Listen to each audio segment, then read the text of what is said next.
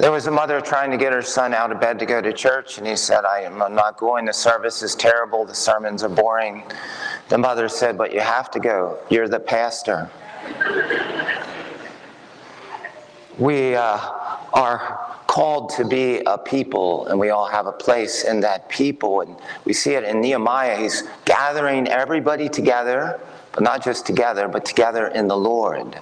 The word of the Lord is bringing them together. And Luke's gospel, Jesus is bringing all of us into his anointing. And Paul sums it all up. What does it mean to be the body of Christ?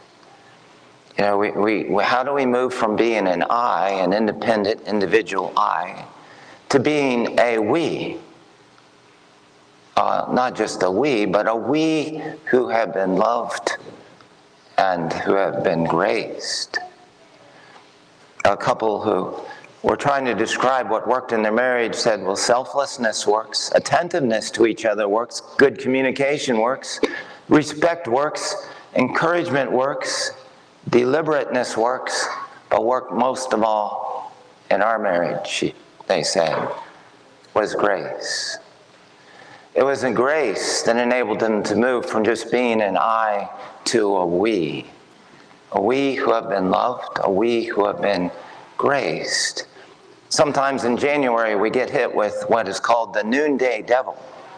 And that's when you kind of begin to resist the grace, but you don't know it. There was a priest who was called to be a bishop in Minneapolis a few years ago. And it was a terrible situation. And after a while he said, I hate being a bishop. I hate doing what I'm called to be doing here. I hate to be in these situations that I never asked to be in. And then he realized he was resisting a grace. The grace that he was called, the role that he was called to as part of the people of God, as part of the body of Christ. So we see in the gospel today, Luke is a doctor, and he almost describes Jesus' ministry from the perspective of a doctor who's doing an autopsy. He said, I've examined this case thoroughly. Even the Greek word forms the word autopsy. I've looked at this with great certainty. That Jesus is the anointed one, and he's calling us into this anointing.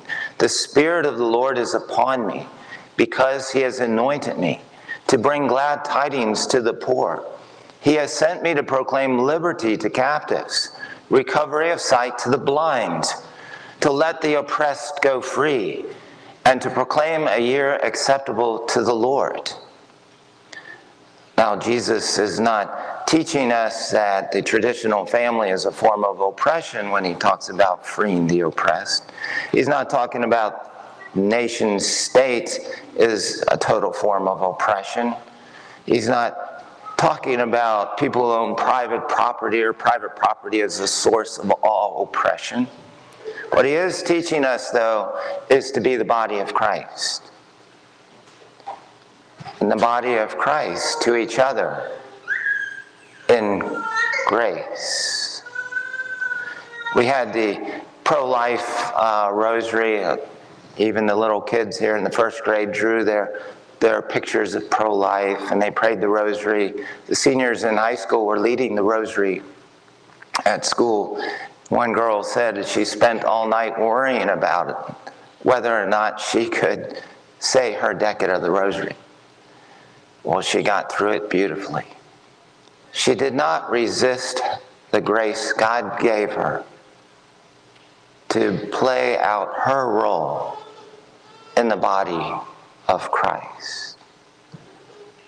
Not to resist the grace that God gave you in a sacramental marriage, or to resist the grace that God gave you to be a parent, or to resist the grace that God gave you to be the special friend, to be the body of Christ to the sick.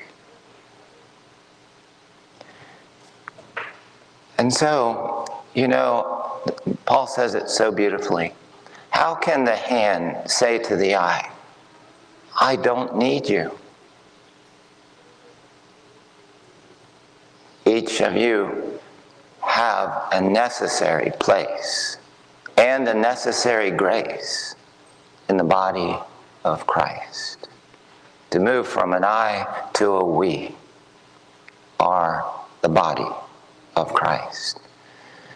We're learning how to be a parish in the body, how to be a St. Patrick parish in the body of Christ.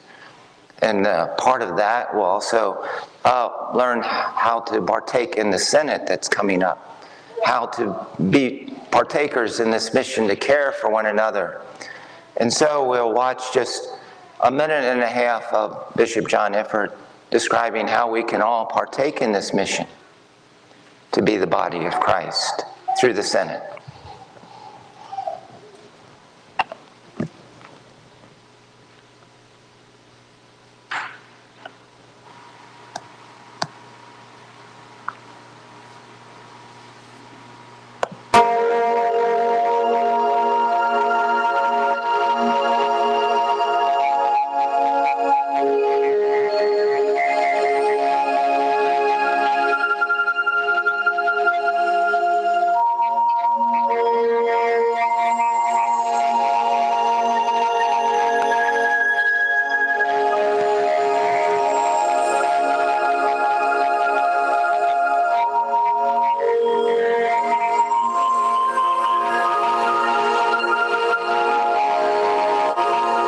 I'm Bishop John Ifford of the Diocese of Covington. I want to thank you for the part that you are about to take in this synodal process. You know, about 15 years ago here in the Diocese of Covington, you experienced a diocesan synod, and many of you took part in that dialogue, that conversation. You know how important it is for determining the future pattern and direction of our local church.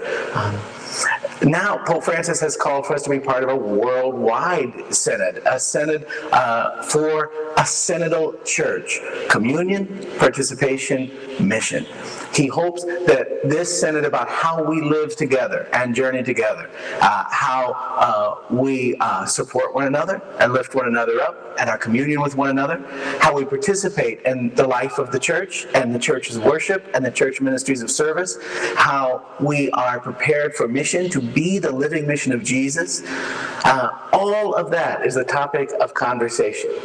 Now, these synods of the worldwide church have happened every 2 or 3 years for the last several decades. But this one is unique because Pope Francis has called for this synod to begin with an extended process of consultation with the church throughout the whole world. That's where you and I come in. The Pope has asked that the bishops who will be part of the synod in Rome hear from us about our strengths as a church in conversing and dialoguing and supporting one another, and about the ways that we should grow. Thank you for your part in making that happen here in the Diocese of Covington. Now, I am going to say goodbye so that your important conversation can begin. Thanks again for being such a vibrant and lovely church. So during Lent, we'll begin that Synod process to begin again to learn how to be the body of Christ in family, the body of Christ in the parish, the body of Christ in the world. Amen.